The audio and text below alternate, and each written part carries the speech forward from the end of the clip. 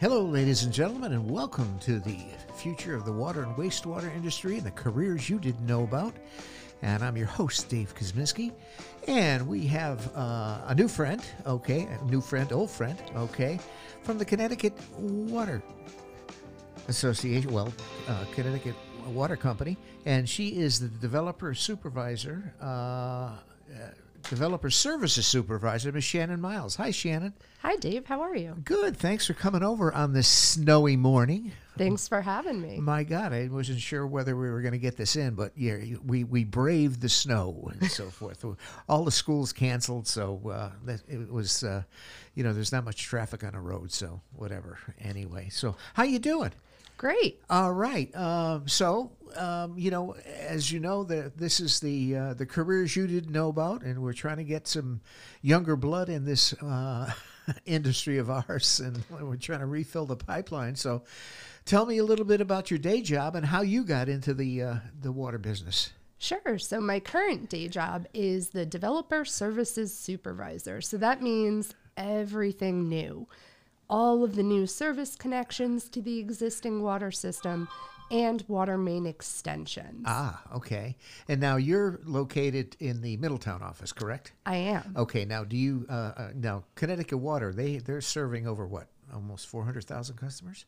Correct. Okay. So do you handle that for the whole system? I do. So our department is a small department. It's just me, 2 project managers, and an administrative assistant, and we handle every single one of the towns that Connecticut Water serves. Wow. Now, when you say new services, new water main, is that the water main extensions as well? Correct. Okay. So what has Connecticut Water got going on now? So we have about 30 projects all across the state, mostly developer expansions. So that means when a developer wants to add houses to a new area, our team gets water to that development. Okay. All right. Now, I know you guys are sometimes tasked with taking over failed systems. Okay.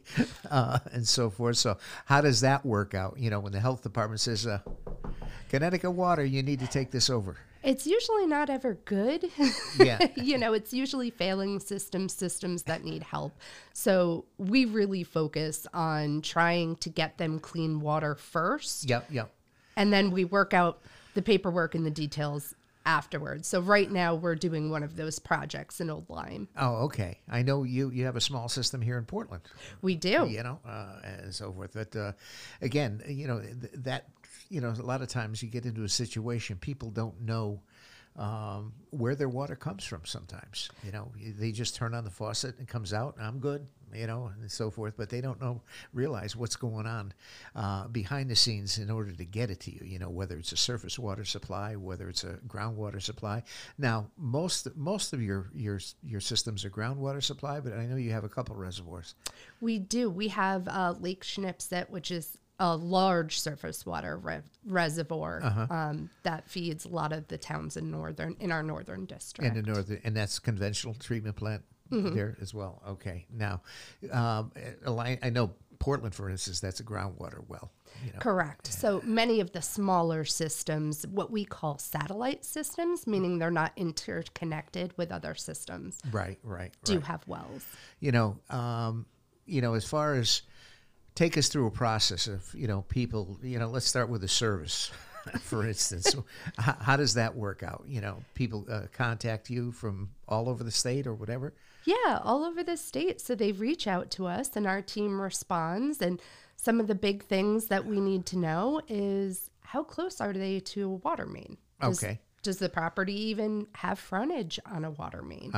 Yeah. So then we decide whether we can serve them just with a service off the existing main or if a water main extension is needed. Now, I'm sure there's a time when, you don't have a water main and, it just is not feasible getting that. So what happens then? So what happens then is they usually have to go to their town health department and talk about either drilling a new well or rehabbing the existing one. Oh, okay. Well, we've had exceptionally wet weather this past year. I think we've had unprecedented rainfalls. I mean, we've had, just in Portland here, typically the fairgrounds are up on Route 17, during the spring freshet that goes over the road. That's been over the road half a dozen times this year, my God. Yeah. And in the wintertime, my God, Oh, don't even get me started on the Connecticut River over in Middletown. Well, yeah, exactly. I mean, the river's quite high now. My God, I think it just came off the road up by the fairground, but it was over the road there, over the weekend.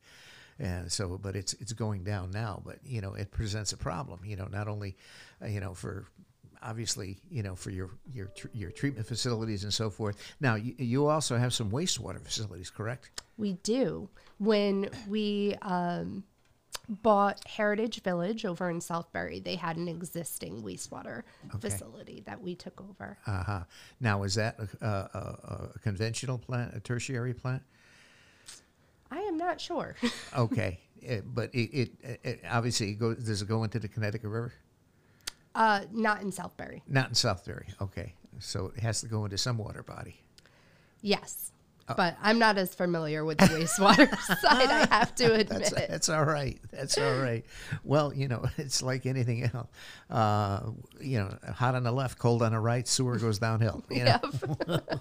Once it's downhill, it's out of sight, out of mind, to go from there. So going back, how long have you been with Connecticut Water? Since 2013. Okay. Now, how did that journey into the water business come about? Well, like you mentioned earlier, I was one of those people that just didn't think that much about water. Growing up here in Connecticut, as you said, it's very wet. Yeah. You see water everywhere. When I graduated from UConn, I had plans to be a teacher. Okay. But I did some volunteer work after college with AmeriCorps. I highly recommend that program. Okay, it's yeah. fantastic. Uh-huh. And it brought me to Colorado doing disaster relief. Nice. Out there, I was a wildland firefighter. Okay. And let me tell you, water is very different out west than it is here. Absolutely. It's the climate is different. You're dealing with, wildfires. You're dealing with extreme weather events. Drought was never really a word that I grew up with. Wow. Yeah. And then I went out there and it really opened my eyes to the importance of water. Yeah. Yeah. Well, I think, that's the thing. And, again, we're water rich here in the Northeast. And, that's, obviously, as I'm going to be retiring at the end of this week. And that was one of my bucket list items as far as, continuing on with this podcast is to put a mobile podcast studio together and travel across the United States and interview with people in the water industry. And as you know, how different it is, here out west, Midwest, and out, you're dealing with California and droughts and wildfires and floods. You've got the whole gamut. Water is water, but dealing with those circumstances is a totally different animal. Yes. The goal, everybody has the same goal, is to get water from the place that has it to the place that doesn't. It's just a lot further when out west than it is here. You say AmeriCorps. I've had quite a few people that I've interviewed that have had the AmeriCorps experience, and they spoke highly of it. But it's an enriching experience, but it's also eye-opening as far as in relation to what they do. It was an amazing program. I highly recommend it. I did a year of service stationed in Denver, but we went all over. Mm-hmm. Alabama, Texas, everywhere you can think of. So now, was it primarily all water related, or was it? No. I was in it's primarily disaster relief. Okay. rebuilding after hurricanes or floods and things like that. But they have a program for everyone. Right. You know, and obviously, you know, being a volunteer and so forth, you get, you know, thrown into every situation. You become quite bonded with your team members, that's yes, for sure. Yeah. Now, were they typically a large team or small? Usually about 13. Really? Okay, fine. And now, you know, kind of rewinding back to, you know, high school, college days, what was your aspiration as far as, you know, career possibilities back then? I wanted to be a teacher. Okay. But to be honest with you, I didn't have a lot of exposure to different jobs. Okay. You know, I worked ever since I was 14, but, you know, those are entry-level jobs. I didn't really know what I wanted to do as a career. Right.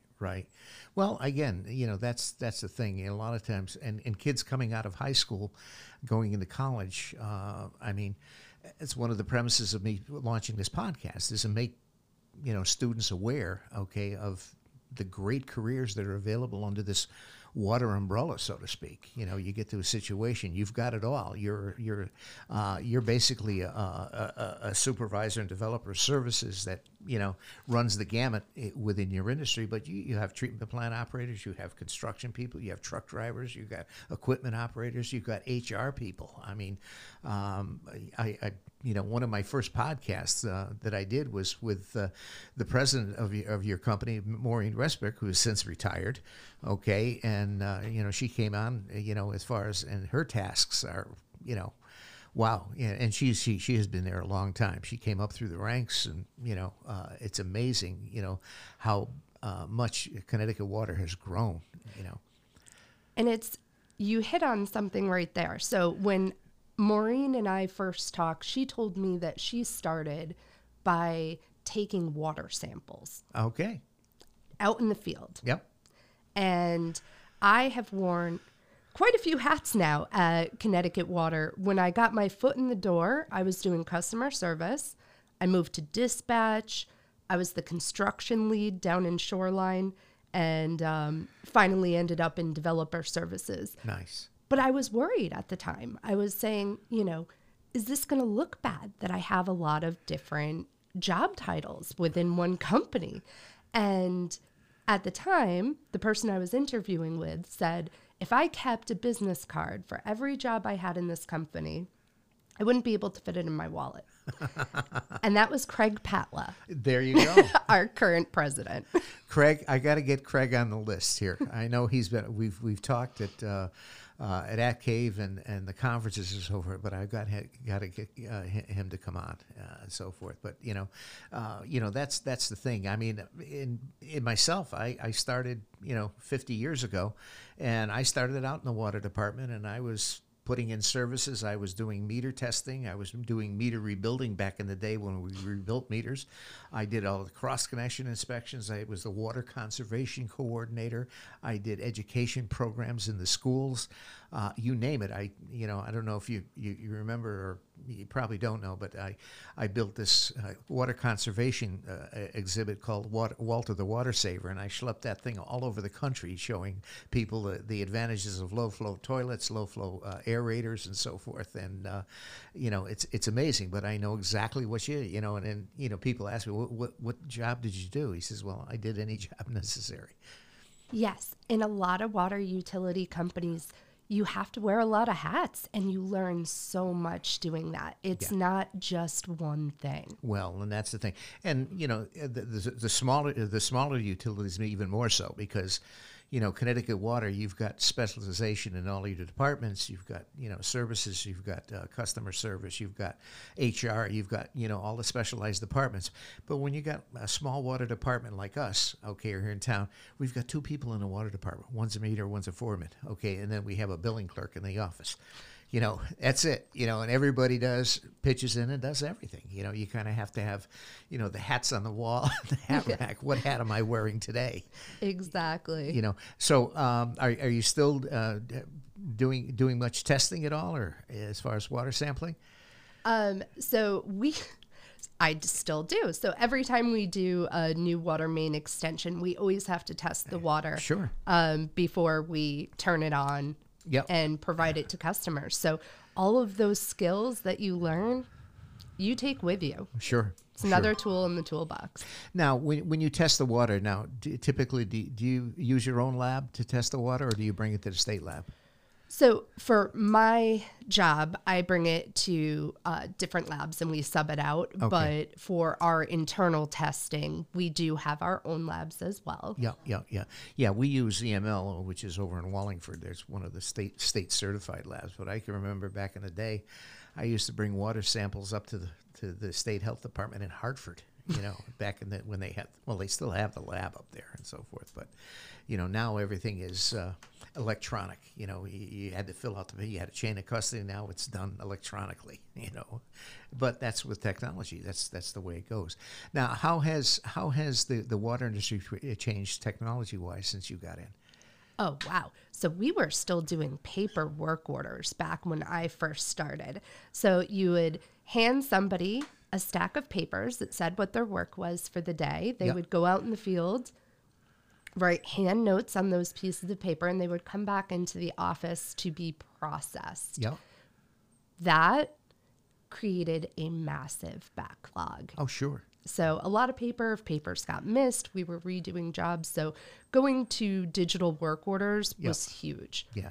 I also remember driving around in my truck with rolls and rolls of distribution maps to see where our water mains were located. Locating curb boxes, locating valve boxes, and is this what size is this? Is this a 6-inch? This is a 10-inch. This is a 12-inch. Is it open left? Is it open right? Calling the office to have somebody look up a tap card for me so I could find where the curb is. The service box, yes. Now we have GIS right on our phone. We have GIS mapping. We have a whole GIS department now. Yes. Geographic Information System. That has changed the world. I started a GIS program with the class that I taught in high school, and we got basically hooked up with ESRI, which is, one of the primary providers of GIS software. And it's amazing. And, the guys, and I tell my students, a picture is worth 1,000 words. Yes. You can look at a piece of paper and, it's 32 feet, out from the house. It's 6 foot left of right side or whatever. And then, but when you see a picture, boom, and that's where it is. And basically any of the GIS basically is plotting it, a point on the earth. It's a latitude and longitude. So once you put it in, bing, it's there. If you lose the paper, as long as you got the file, you're good. Yeah, and we can pull it up on our phones, on our laptops. Everybody's looking at the same picture. Yeah, exactly. Now, from the standpoint of going through, again, regulations from the state, we all have to, comply with a lot of the regulations. How have you noticed the regulatory process been? That has changed pretty drastically. Yes. So we're a publicly traded company. So we go through PURA, but we still are bound to all of the EPA regulations for water quality and things like that. In my job, luckily, my regulations haven't changed all that much because it's mostly distribution and design. But I do know on our treatment and water quality side and our operations side, between the lead and copper rule and PFAS. I mean, the forever chemical. Yes. It has been a scramble, but everybody is trying to do their best and plan for it. Yeah. Now, I know the first step in, the lead, copper service lines, have you guys completed your inventory as far as locating all that's all done? Yes. Yeah. And we actually leveraged GIS quite a bit for that. There you go. Here again, picture's worth 1,000 words. You get to a point where you have it in an electronic file. It makes it a lot easier than flipping through dog-eared paper files. Yes. Sometimes is that a 9 or is that a 6 or whatever? Yeah, I agree. When you start, so how many years now you've been in? So since 2013. So about 11 years. About 11 years. Okay. So, and how did that job come? I mean, did you know somebody? How did you say, I saw this job, I'm going to apply for it? Or? Dave, I when I came back from Colorado, I knew that I wanted to be in the water industry. Yep. And when I learned about Connecticut Water, I knew it was going to be a place that I wanted to go. So I got my foot in the door just in the call center. Oh, okay. There you go. So I said, wherever you guys need me, I want to get in with the company and work my way. There you go. Now, from a standpoint, again, focusing, I distribute, this podcast to all of our high school guidance counselors and so forth. If you were to give advice to a high school student, what would you say about the water industry? Think about water. Because it is a fantastic job. I really found a place that I knew I was going to be challenged and be satisfied. Yes. Doing this type of work. I mean, A, you're getting water to people who need it. Mm-hmm. It's vital. Yes. And B, it's so fascinating. Oh, yeah. You talk to anybody in the water industry and we will lovingly call ourselves water nerds. Yeah. We can talk about water forever. Yep. And you find this passion and this dedication in this industry that you don't really find other places. I agree. And you said the word passion, and that is all the people that I've interviewed, and and I've interviewed small water systems, large water systems, regional MDC, Connecticut Water, regional water. Okay, there's all the passion there. If I do a water boot camp in the summer with Professor Wes Winterbottom, and we've been doing it for the last 8 years now with MDC, called their Learn and Earn program, and the people up there are so passionate about their jobs, and they're willing to share that with students. How do you do this? How do you? And it's infectious. It really is. You're right. And people are willing to share their knowledge. Actually, as you mentioned at the beginning of the podcast, we've got a vacuum of people retiring, and they want to pass that knowledge down. They want people to share it with. So if you have a student that is ready to learn, but maybe college isn't the right path for them. Right. This is a fantastic industry to get into because people are willing to teach. Well, and things are, we're not downplaying college at all, but like you say, not everybody is made to go to college. And, there are, occupations under this water umbrella, okay, that you don't necessarily need a college degree, okay, to get your foot in the door. And once you get your foot in the door, you can go sideways, you can go up, and if you want to continue your education. Now, I think Connecticut Water has a tuition reimbursement program. Tell us a little about that. We do. So once you get your foot in the door and you work at Connecticut Water, if you want to further your education, you just file the paperwork with HR and there's a tuition reimbursement. So as long as you pass the class, they'll reimburse you for it. They'll reimburse you. It's nothing better than that. You get to pay to go to school, and that's the thing.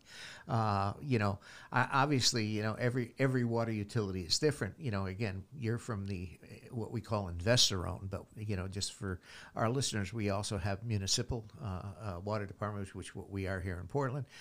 You've got the regionals, okay, which are like the quasi publics, which are regional water and MDC, but you and Aquarian are in that investor owned category as far as that goes. So you have shareholders that you have to deal with, whereas we only have voters in town here. How come the water bill's so high? You get to that point.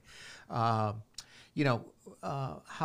when you get to working on projects and those projects evolve, is there get to point where you hand it off to the different departments from engineering to HR, or how does that work? I think your workflow, as you would call it. Sure. So our workflow is all handled within our department. Okay. So from start to finish, between contract negotiation and signing, easements, to collection of funds, and then we review drawings. We go through the whole project management process from start to finish, and we're actually the ones that go out and turn the valve on when it's ready to go. So or turn the valve off when they don't pay the bill. Luckily, that isn't us. Exactly. So anyway, so hey, on a personal note, what do you like to do for fun? Oh, I like to garden. Oh, okay. You got that green thumb? I try. I was adrenaline junkie when I was younger, but now that I'm a bit older, gardening is my thing. Oh, that's good. That's good. Any other hobbies that you get out in the outdoors? Oh yeah, hiking. I used to be an avid skydiver. I still Really? snowboard. Oh yeah, Okay. And you're married? I am. Okay. Any kids? Yep, one. One? 3-year-old. 3-year-old. Okay, that keeps you busy. It does. That's why the gardening now has become Therapy. the main hobby. Keep everybody in line to go from there. That's great. So your 3-year-old is just starting kindergarten? No, he's still preschool? in daycare right now, Oh, so okay. he's in the preschool class in daycare. Nice. That's great. So, great. Well, hey, Shannon, thank you so much for coming down and sharing a little bit of your story and how you got into the water industry and what you do in your day job. But any other things that you'd like to add? No, just thank you for having me, and thank you for doing this show and shedding some light on the water industry. Well, that's one of my passions that I'm going to hopefully keep going after I retire. But I'm working some stuff out now with AWWA and possibly doing some sponsorships. So I may be reaching out to Connecticut Water for a sponsorship. Go from there. Let me know. You've got my number. All righty, fantastic. All right, ladies and gentlemen, Miss Shannon Miles is in the house from Connecticut Water Company. And thank you, Shannon. And that concludes this episode of The Future of the Water and Wastewater Industries and the Careers You Didn't Know About. We will catch you on the next episode. Thanks, Shannon.